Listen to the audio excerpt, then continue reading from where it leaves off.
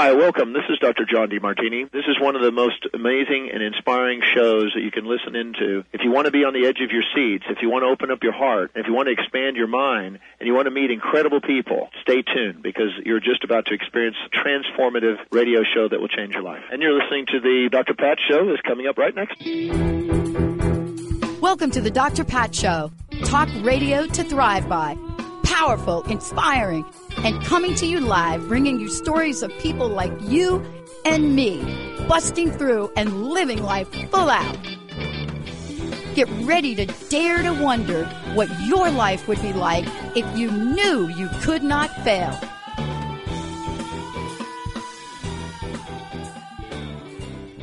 Hey, everybody, welcome to our Good News segment. You've heard us talk a lot about our technology. You've heard us talk a lot about what we're doing. But I got to tell you, there is one industry that when you talk about technology, even if you can remember back in the day when ... you had to book your flight, you had to book your hotel. Everything was manual. You probably had some piece of paper in front of you. And, to be honest with you, that wasn't very long ago. But the travel industry changed dramatically and for the better. What, though, has technology done, especially with Brianna Frank joining me here today, Director IBM Cloud? What can we look forward to see how technology is changing and how cloud-based services, especially by IBM, are really meeting the needs of so many people? Brianna, it's great to have you. Welcome to the show. Thank you so much for having me. So, there are a lot of industries that technology has hit and changed for the better, but a little bit slower, I believe, than the travel industry. When the travel industry went digital, so much has changed, but yet so many people have tried to keep up. Today we're talking about technology that you're going to mention and really give us a little insight to that is making this not just easier for companies, but making it super smart. Tell us about the role that you've seen technology play in travel.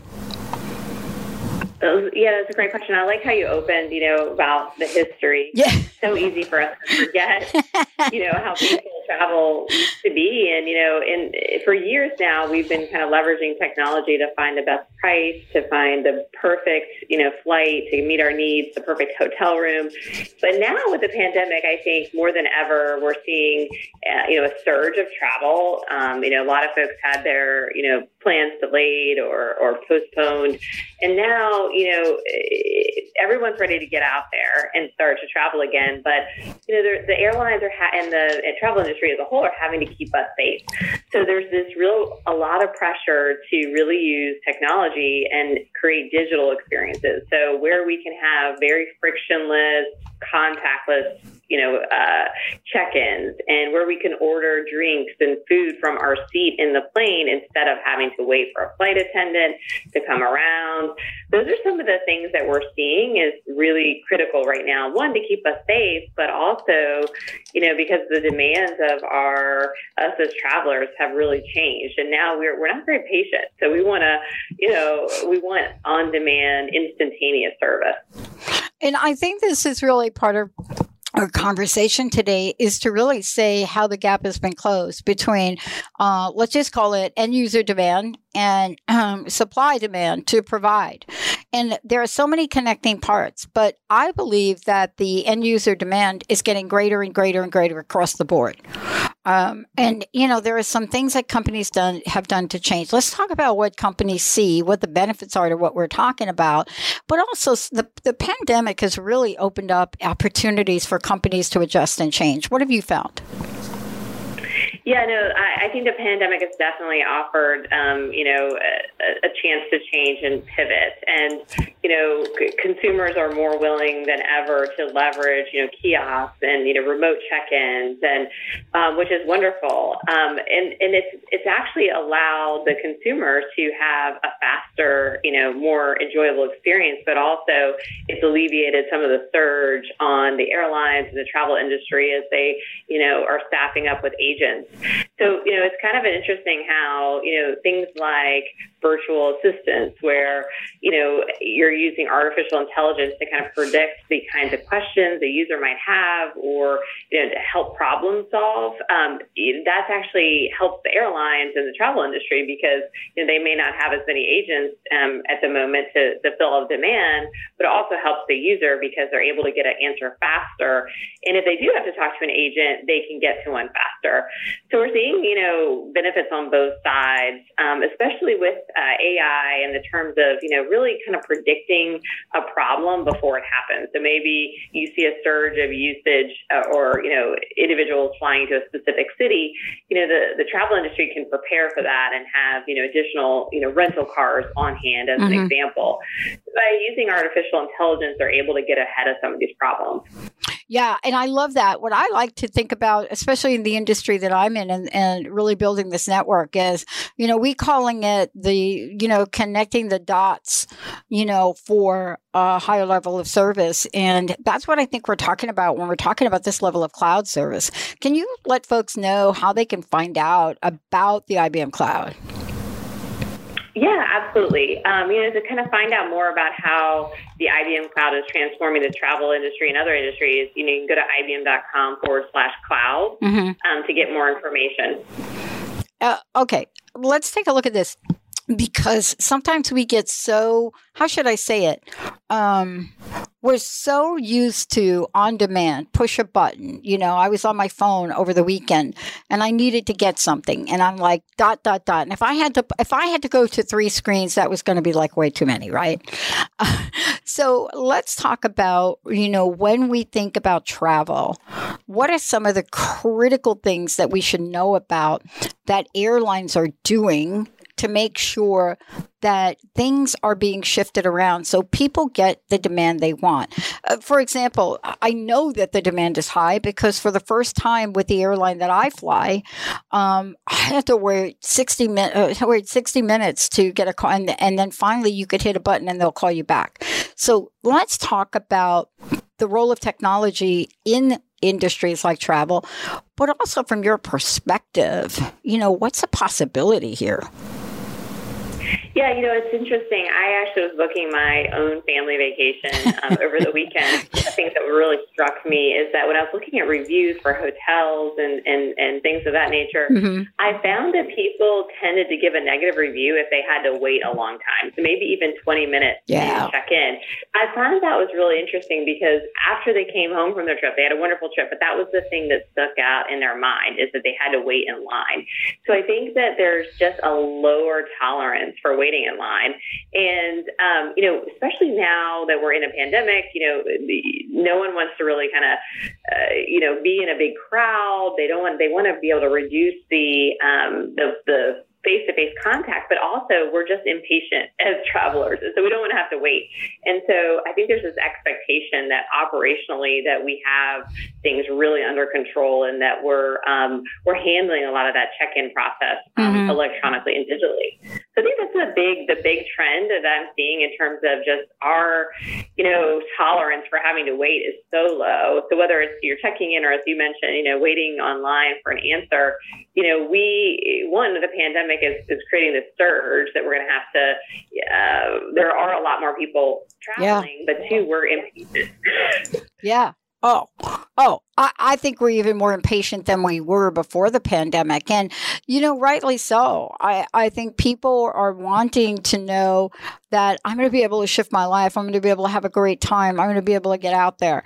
Let me just ask you this, because I've done a number of interviews with folks from IBM Cloud, and there are so many areas that y'all are into. And I wanted to talk to you about the future. Can you, without holding you to, yes, this is going to happen, I want your vision of where the future of technology and travel could go. So, I think that what my job and IBM's job is to really facilitate innovation. And so what we have to do provide a platform. We have to provide the right tools and the right expertise to allow our clients to pivot, to innovate.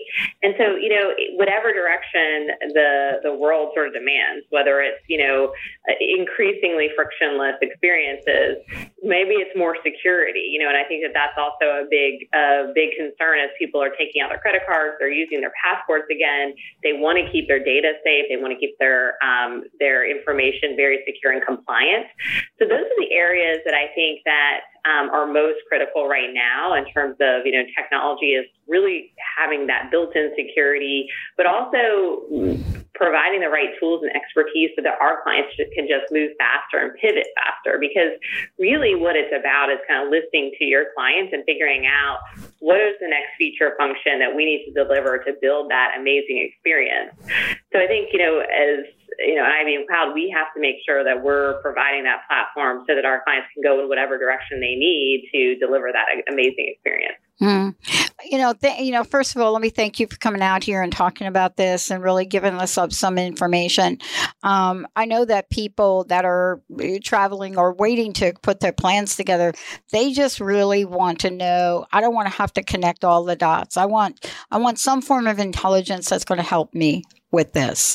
How do people find out more about what we're talking about today? And also, how do they find out more about the direction that IBM and IBM Cloud is going? Yeah, absolutely. So, at IBM.com/cloud is a great place to start. You can kind of learn about all the different technologies and services that we provide to allow our clients to move faster so that they can build experiences that, allow the travel industry to move as smoothly as it needs to move to meet all of this new client demand. Yeah. And that's really the key. I mean, some of the studies and surveys say that people are ready now with the vaccination. They're ready to fly. They're ready to get out there and go places. And, they're ready to go. Yeah, they're ready to go. And to your point, I think that the anticipation and the expectations are high because many people have had to delay their travel. They want a flawless, amazing trip because they've had to, wait a long time for this trip. So there's a lot of pressure to make sure that we can pull off these amazing experiences. I couldn't have said it better. There is a lot of pressure. And thank you for stepping up and helping out with this, Brianna. Thank you. Last question. What's your personal message? What do you want to leave us with today? Yeah, I think that, the most important thing is when you're talking about technology is keeping your data secure. And, IBM Cloud and IBM believes that your data is your data. And so we want to make sure that that's safe and secure. We don't profit off of, our clients' data. I love it. Brianna, thank you so much. Take care. Everybody, get ready to fly. Get ready to fly. Let's take a short break. We'll be right back.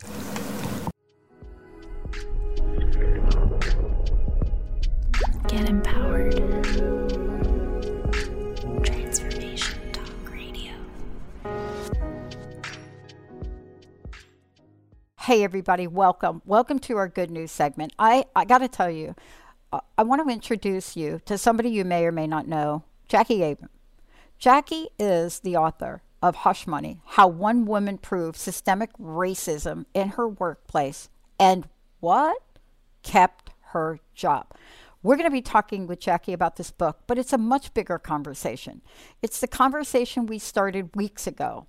It's the conversation that started with, what do you mean women don't deserve equal pay? And who do you think is at the bottom of that list? And what do you mean we're going to keep this woman of color out of the Olympics? Why? Yeah, all of that and much more. But what don't we know? What don't we know? And how prevalent is it?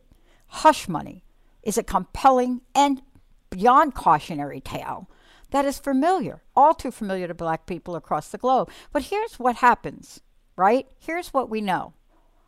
Our Black sisters are speaking up now. And they're speaking up, and what they're saying is, hello, we got to stop this. Jackie, it's so great to have you. Welcome to the show. I'm a little fired up because we've been covering this for a long time. And by the way, I've been covering this most of my life because of my family and my background.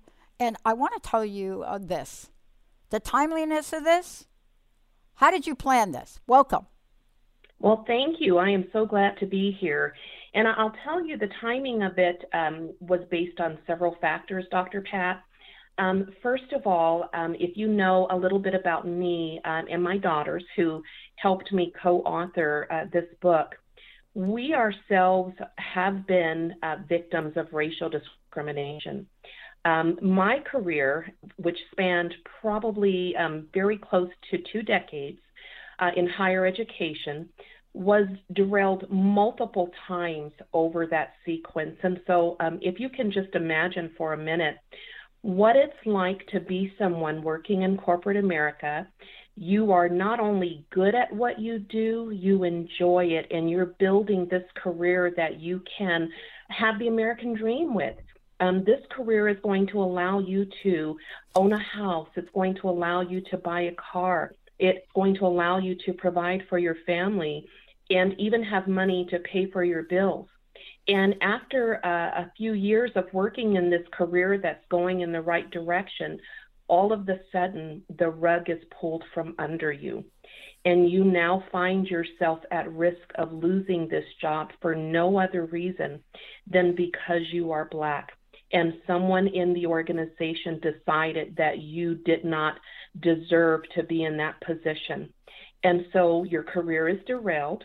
You are heartbroken, you are traumatized, but you pick up the pieces and you go and search for another company, hoping that things will be different. You start all over, you build a career, you build a reputation for yourself, you learn what you need to learn and you're good at it, and now you think you can breathe. And so you feel like you're on the right track. And then once again, someone decides that because you are Black, you do not deserve that position, and you become a target, and that rug is pulled from underneath you. So it's not a one-time thing that happens to our Black and brown people, Dr. Pat. It happens repeatedly. There is no safe place for us to build careers. And so the mass majority of people are flocking to this book, Hush Money, How One Woman Proved Systemic Racism in Her Workplace and Kept Her Job, because it gives people of color a hope that we have not had before. It gives us a way, knowing that this is something we're going to continue to battle and deal with. But if this one woman was able to not only prove what was happening to her, but actually fight it, survive the battle, win the war, and keep her job, I want to know what she did, because I'm going to do the exact same thing.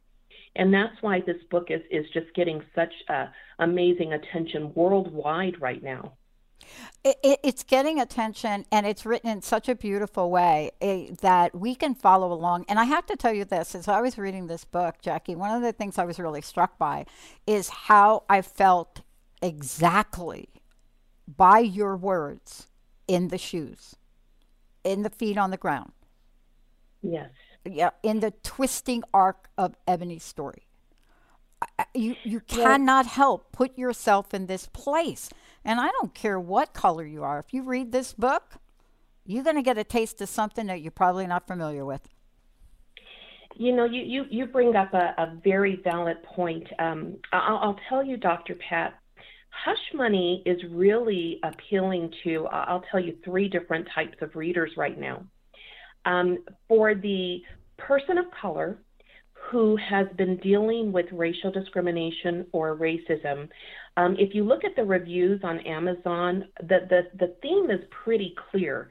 They see this book as a survival guide, a way to fight racism and actually keep the job and the career that they've built. So this is appealing to those currently dealing with racial discrimination on just a huge level. But, you know, interestingly enough, Dr. Pat, I am being contacted by employers. Yeah. And this book is also appealing to employers because I'll tell you what happened. I think the rose-colored glasses were taken off for a lot of organizations who really want to do the right thing, who want to make sure that their employees are getting an equal opportunity and that there is not racism in their organizations, but they're realistic and they know that there are issues because employees keep coming forward saying that they're being discriminated against, saying that they're being treated differently than other employees.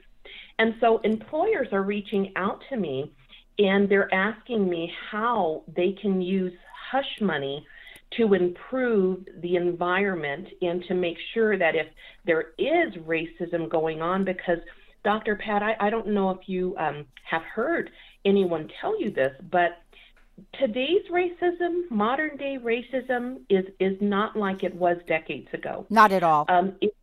Not at all. If you look at modern day books, television shows, and movies, most of them always focus on racism that occurred decades ago during a time where it was more overt, it was easily spotted.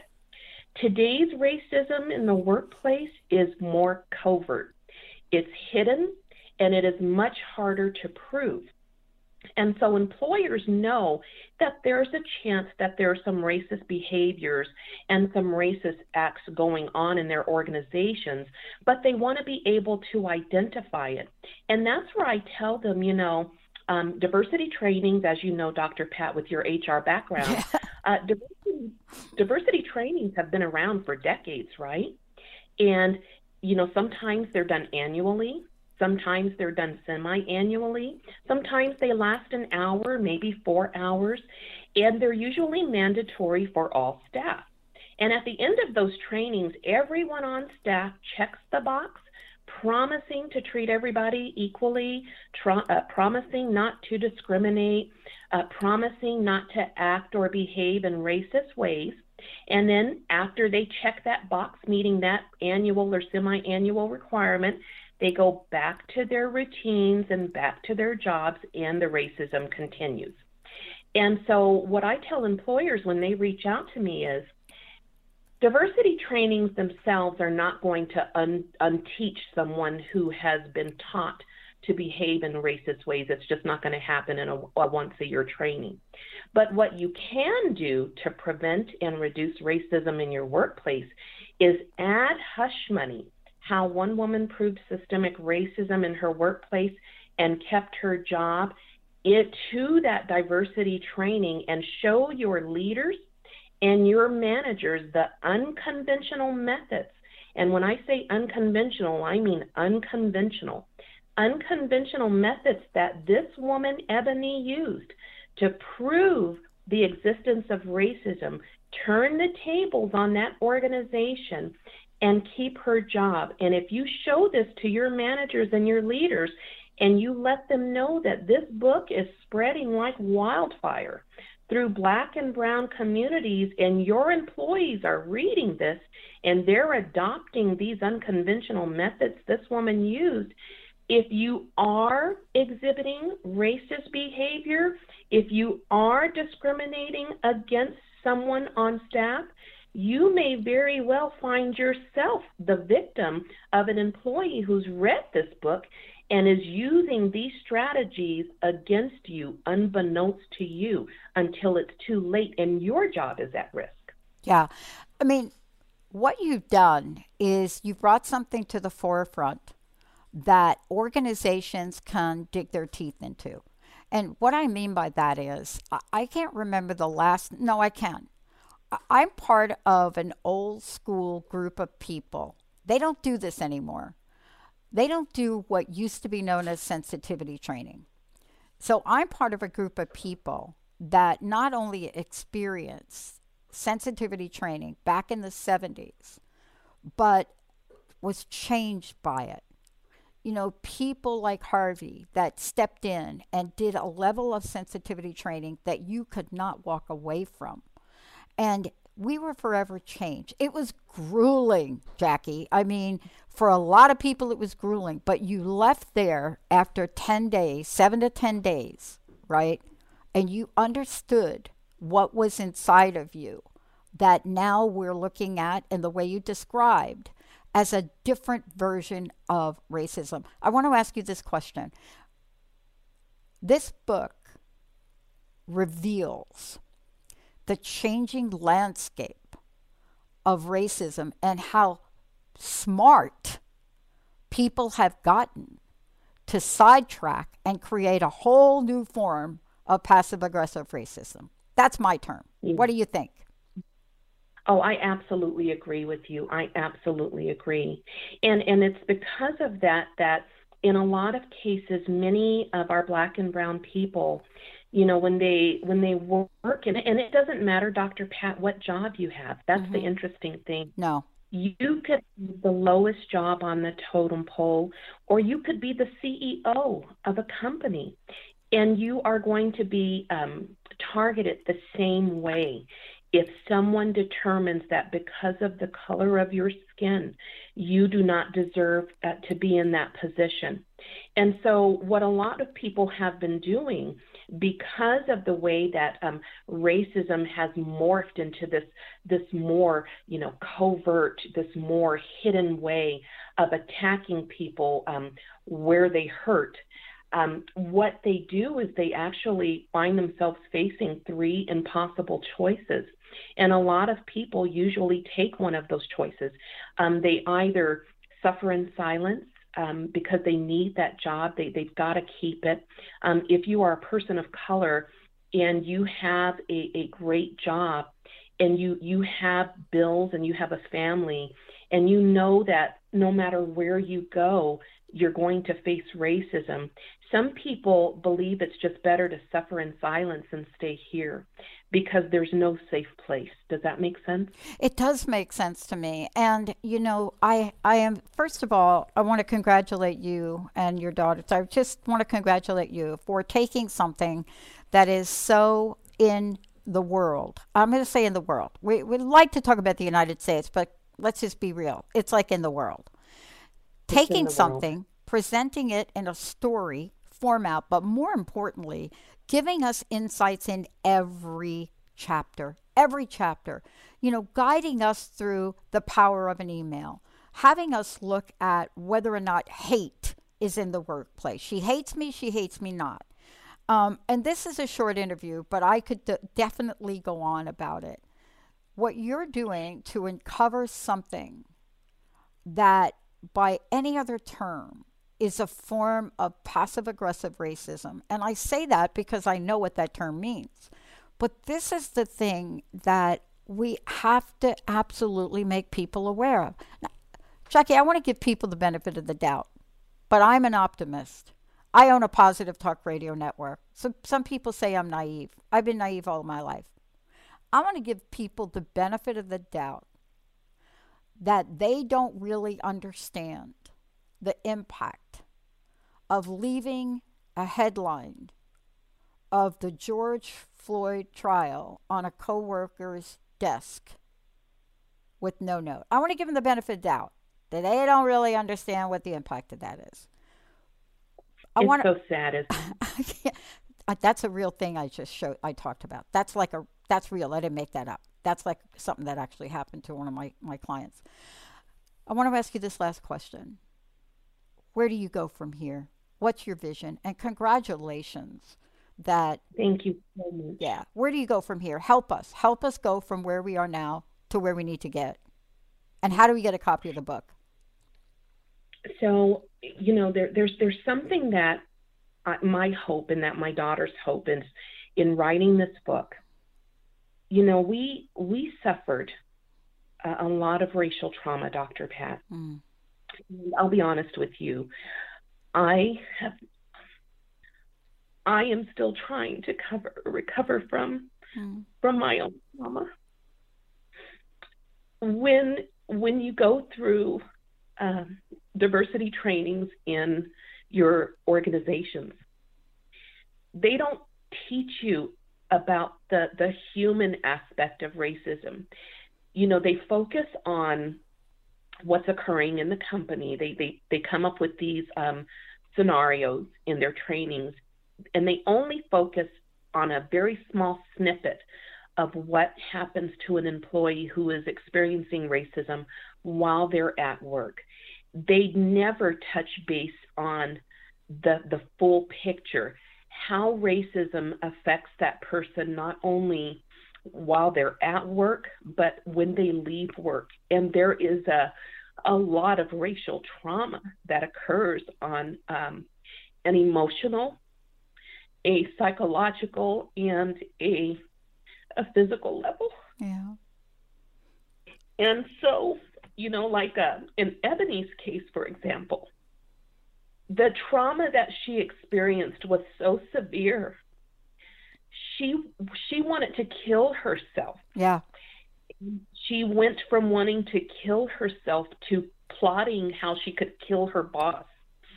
And that's a very real impact of racial trauma that a lot of people experience. But there's so much more. And so my hope is that people will read Hush Money, and they will step into the shoes of a racial discrimination victim to see and feel the full impact of racism in a real and modern way, because this is occurring and hurting our people right now. And, it's heartbreaking. And for me, the last time my career was derailed, I sank so low, Dr. Pat. I am still trying to recover. Yeah. But I found myself on the edge of the ocean at Salt Creek Beach, contemplating just killing myself, because it's very difficult when you think that you live in a world where you are not accepted and where you cannot thrive and where you are treated as subhuman. And so I hope that people will read this, step into the shoes, and walk away with a deeper understanding of what life is like in the workplace for our Black and brown people, and hopefully take that knowledge and insight and work with us to create positive change.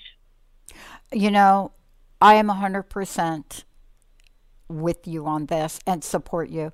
It is very difficult to understand the everyday, relentless, 24 hours a day, every day of a person, a Black or brown person's life, every day, every minute of every day.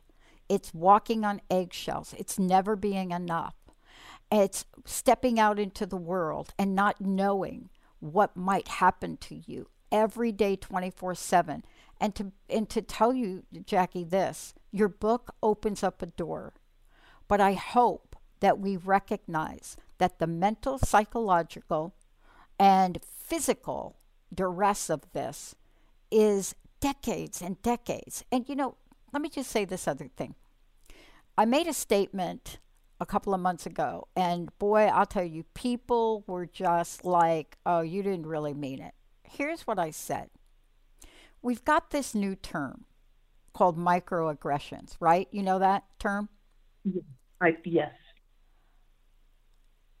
It is such a misleading term. And I asked myself, why is anything of this nature led by the word micro? Now, people say, oh, but Pat, it's at the personal. I said, but wait a minute. Why don't we just call this what it is? Exactly. Why don't we stop with the fancy darn term and let's just say, oh, wait a minute, psychological abuse. Okay, that's more like it. Because it's easier, Dr. Pat, to pretend that something does not exist than to acknowledge that it does.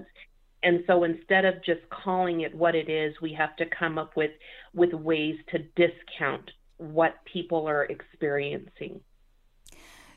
So you're taking a giant step, a brilliant step, a courageous step. And there is much more for you to do on this. There's much more that people need to learn from you. And I want to congratulate you. Well, thank you. And if I might just say, there is a part 2 to Ebony's story. It will be released on September 1st, because although she was able to prove systemic racism in her workplace and keep her job. Her issues with racism in this company did not end there. And so book 2, which comes out on September 1st, picks up literally where book 1 left off. And I also want to let your audience know that right now, Hush Money, How One Woman Proved Systemic Racism in Her Workplace and Kept Her Job, is on sale for $6. I mean, that's about what you pay nowadays for a cup of coffee. Yeah. It's on Amazon for $6 in paperback and Kindle. It will be one of the best $6 you ever spend if you really want to get a deeper understanding of what life in the workplace is like for our people of color. And if you are someone like my sister who wants to have the book read to you, the audio book, also available on Amazon, is absolutely spectacular and does a wonderful job of bringing Ebony's story to life.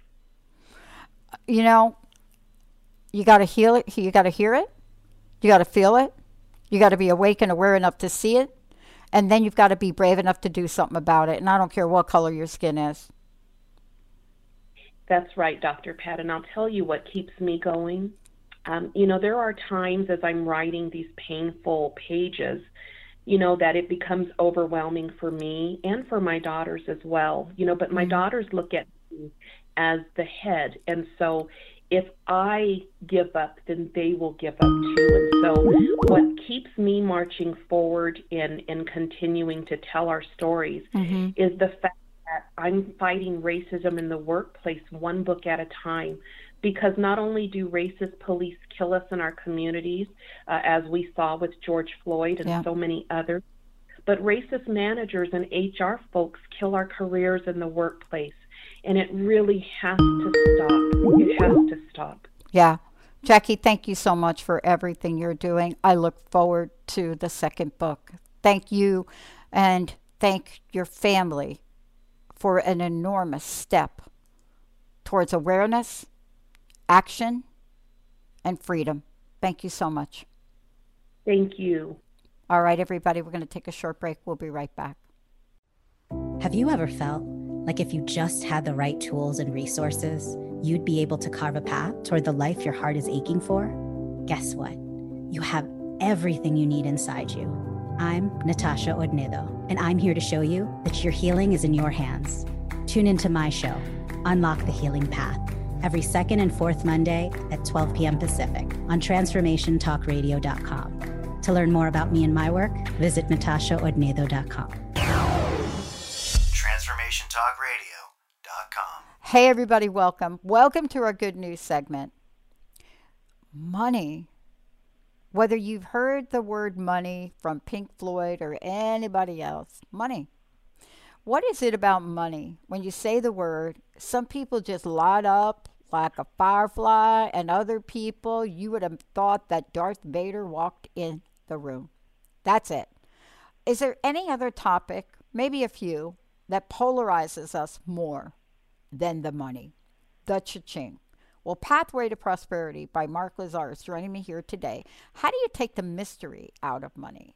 How do you look at this as its very nature, its origins, where it has come from, what it is we can all learn? And, you know, Mark and I share a lot of things. You know, blue collar family, below the poverty line, firsthand struggles, you know, homelessness for me. I mean, what do we learn about money when you have a life like that? Or better yet, what do you learn about what we can share with other people to help them? Pathway to Prosperity is the conversation we're having now. This is a body of work that Mark has stepped forward and said, let's talk this, let's look at it, and let's make sure everybody knows it's not for 1%. Mark, it's great to have you. Thanks, Pat. Happy to be here. So the conversation about money usually surrounds itself where we say, oh, that kind of money, that's for 1% of the population. As if we don't have choice and as if we don't have hope. So let's talk about how we rise up from, let's call it, economic disadvantaged family, What do we learn from that? But more importantly, how do we move from victim to victory around prosperity? That is an excellent question, Pat. Is that like you, I grew up in a blue-collar home, wonderful parents.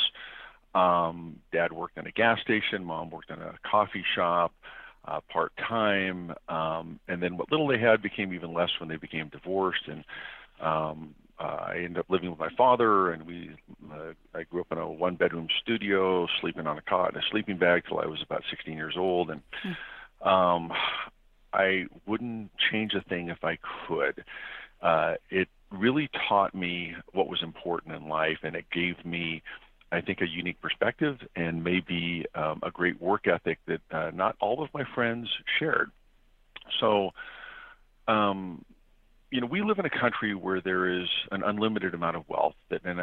You had a great introduction, and you're right that money can be polarizing because people tend to think of it as that either you're born with it or you'll never have it. And that's not true in this country. And your story speaks to that as well, that in a free market system where there's an unlimited amount of wealth, and the only thing that limits wealth is a person's willingness to work, ingenuity, creativity, innovation, willingness to take risk, maybe some restraint or sacrifice, willingness to maybe go to school or get a credential or education that gives you a little bit better ability to earn money throughout your lifetime, and making sensible choices. And so, what I discovered when I was young is that nobody talked to me about money. My parents certainly didn't understand it, and they never discussed it with me. I never had a single class in high school and, quite frankly, in college that explained how to balance a checkbook or manage cash flows, or when to use credit and when not to use credit, and what are sensible investments, and what should we be doing with our excess cash flows, and how much is the right cash reserve to keep. Just really basic things that everybody should know. And as I initially started off working as a bag boy in a grocery store at a very young age, and became a store manager at a fairly early age as well, had not gone to college at that point. I had a Associate of Arts degree from a local junior college.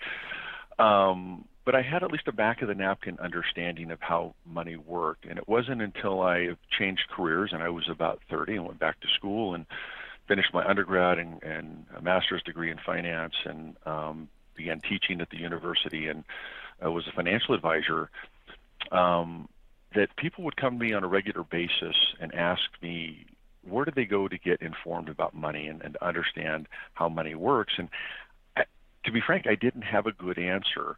That there are some books out there that I think that are helpful, but they really don't explain. They may explain conceptually, but they don't explain the application. In other words, what is that we should be doing on a day-to-day basis? So, going back to your question earlier, is that it's about empowerment. And so I wrote Pathway to Prosperity to empower people, to teach them not just the concepts of how money works, but how to apply it to your day-to-day life. And being financially successful is really, quite frankly, about doing a dozen things maybe just a little bit better. And, I got to tell you, I have so many takeaways from your book. I want to just hit on a bunch of them, too. Because, first of all, Pathway to Prosperity is to me, it has so many very important things people can actually do / change right out of the gate. That's what I love. It's a conversation that goes beyond the psychological or mental gyrations we go through about money. So, number one. Number two, there's a line in here that I love. And this is probably one of the most important messages for the newer generation that's out there now. And it's the conversation you have about credit. And I love the way you've outlined this, the pros and the cons and the credit score thing. And, one of the things you say is credit, if properly used, is your friend. The goal is to maximize wealth, not to have the highest credit score. And sometimes those two goals are mutually exclusive. And you go on to tell people why. That if you have a score of 720 and 720, what would be the goal of getting 800? And so what you're sharing here is a roadmap, as you said, a pathway. Because if our time and energy is focused in one direction to the point where it takes us away from wealth accumulation or wealth maximization, then aren't we just, spinning our wheels and we don't even know it? You know what? I had a mentor once that said, Pat, you're the best runner I know. I've never seen anybody run in place faster than you.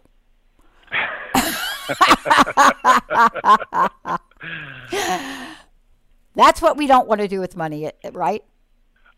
That's really well said, and you hit on a very important point in the book, and it's about the book is a series of very short chapters, typically 2 to 3 pages, but one of them is about doing good versus feeling good. And there are activities that we oftentimes do that make us feel good, but they don't do good. And so the book is really focused on being practical and efficient. Our most limited resource, our most valuable resource is our time, and how do we spend that time in the most efficient, practical manner. And so to your previous point about credit score, it may feel good to say that you have a credit score in the upper 700s, but it's not accretive to your wealth or your cash flows. That credit's important, when you're borrowing money, and that's really it. And so when you're younger, it's important to get a credit score so that you're not being charged a higher rate of interest, and if you want to purchase a home, that you can purchase that home and so forth. But again, the real focus should be on activities that will improve cash flows, improve your balance sheet, and put you in a better position so that you're debt-free and that eventually that you can retire and ride off into the sunset, enjoy that lifestyle that you've always envisioned. This is really a conversation about choice. And you come out of the gate and you say that. I can't remember if it's a Tony Robbins quote that you have in a book, but it's about choice. I want to ask you this question because when it comes to money or wealth, there is quite a few people that don't believe that they have a choice. And your book is filled with options. And what I mean by that is, Mark, when I have a book that I read that's filled with options, it screams choice. Tell us about how you drive that point home. You made a great observation. And one of the first lines in the book, which is probably not politically correct in today's environment, is that I believe poverty is a choice. And granted, there are people that you're absolutely right. You mentioned this earlier, that they weren't born with a silver spoon. They don't have wealthy parents, or they're never going to be born to money. They might start out further behind than others, financially, economically, socially, and it's going to take more work and effort to catch up and do well and exceed. When you start out further behind. There's no question about that, but your point is absolutely salient and very relevant to the book, is that you do have a choice, and you can control your actions and behaviors and your lifestyle, and that's really what the book is about, is it teaching people how to maybe change those behaviors and lifestyles just a little bit.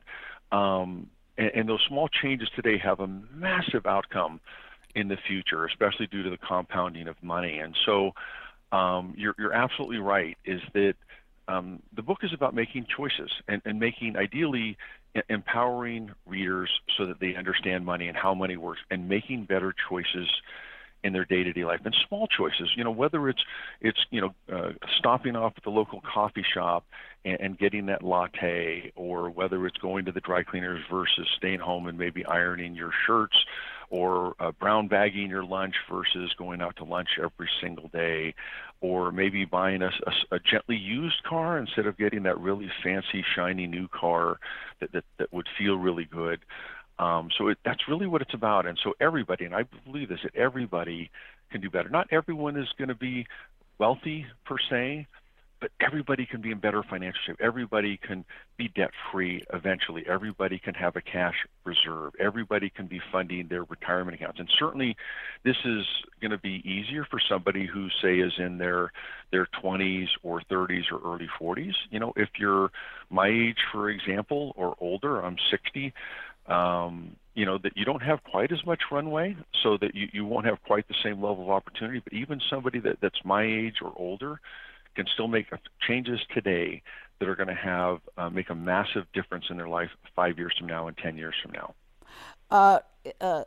You know, to your point, something is better than nothing. And that's why I look at this and I say money is for everybody at every age. You're absolutely right. I mean, if you're in a position, especially if you are a generation we're talking about that went through, you know, 2007, 8, 9, and 10, you already know what that experience was like. But it doesn't mean you can't restart. It doesn't mean you can't change your view of money. I want to ask you this question, and it's more esoteric, and I know you've got to run. When I look at Pathway to Prosperity, it is a guidebook. There's so much in here, Mark, I mean, that I could talk about. But there's something in here that I want to bring to the forefront. Aren't you also asking us to change our mindset? Absolutely. Absolutely. It's to look at money differently, and that what's the old saying, money is the root of all evil. I couldn't disagree more. Is that money to me, Pat, doesn't mean having the biggest home or the shiniest car or designer label clothing. Money is about peace of mind. Money is about not having to worry when you get that unexpected bill or expense. That, and I don't know about you, but that happens to me every month. That every month I have a budget, I know what my cash flows are supposed to be, and they never end up what I had planned. And having that cash reserve takes away the worry. It takes away the concern. I haven't worried about money in many years. And again, this is from growing up poor, because I learned early on that I needed to keep a cash reserve, and I learned that by making mistakes, by, you know, running out of money and having to use credit or getting an extra credit card and having to charge that credit card, and you know, I'm sure that you remember as well that in the early 80s, you know, interest rates were significantly higher than they are today, and I think my credit card bill was something around 24% interest. You know, and it was miserable trying to get that paid off. But when I got it paid off, and again, this was a valuable learning lesson for me. I learned that early on, and I learned that, you know what, I never want to pay interest again. And once I paid my credit card off and I kept the cash reserve, I never had to worry about it again. I never had to worry at the end of each month if I was going to have enough money to pay my bills and to pay my rent, and so forth. And so you're absolutely right. This book is about making better choices today, not necessarily so that you can become a millionaire tomorrow. I do believe that will happen for most, that for somebody who starts this in their 20s or 30s, that just due to the miracle of compound interest, if you're just funding your 401k and perhaps putting money in a Roth IRA, and you keep debt-free and you keep a little cash reserve, I can all but guarantee you at some point when you're my age that your net worth will be well over $1 million and perhaps much more than that. But the book isn't so much about being rich. It's about being comfortable. It's about having peace of mind that comes with knowing that your finances are in good order. I can't thank you enough for bringing the conversation to the forefront. And as a matter of fact, you know, this is a conversation for all time. But right now, today, it is a conversation for people to understand their wealth potential. And thank you for giving us very clear tools, very clear guides, and making this available for everyone. Whether we're looking at exchanges or taxes or monthly sheets, budget sheets, or cash flow, I think you've put it all. But then again, you are an incredible financial expert and financial planner. Thank you so much. Mark, how do we get a copy of the book? How do we find out more about you? And I'd love to know your personal message. You know, you can find the book on Amazon. It's Pathway to Prosperity. You can also go to the website, which is pathwaytoprosperity.com. And you can read about my bio. And again, my message is, you know, I think that my message and yours are perfectly aligned, and that, you know, this is about making good choices, right? In other words, empowering people to make decisions that, when I made the comment earlier that poverty is a choice, that if you don't believe that, then that means you're powerless to affect change. And so what I really want people to understand is that they're in charge, that they hold the reins, and making good decisions today will have an enormous impact on their life for the better tomorrow. And I think that to me is just, it's empowering. I think that it should lift people and elevate people, that they're in control, that they're in charge. There's nothing more freeing than knowing you have the freedom to choose. But there's even nothing more freeing than that, to know that you have the freedom to choose your wealth destiny. Mark, thank you so much for everything you're doing. Thanks, Pat. It's been a pleasure. All right, everybody, let's take a short break. We'll be right back.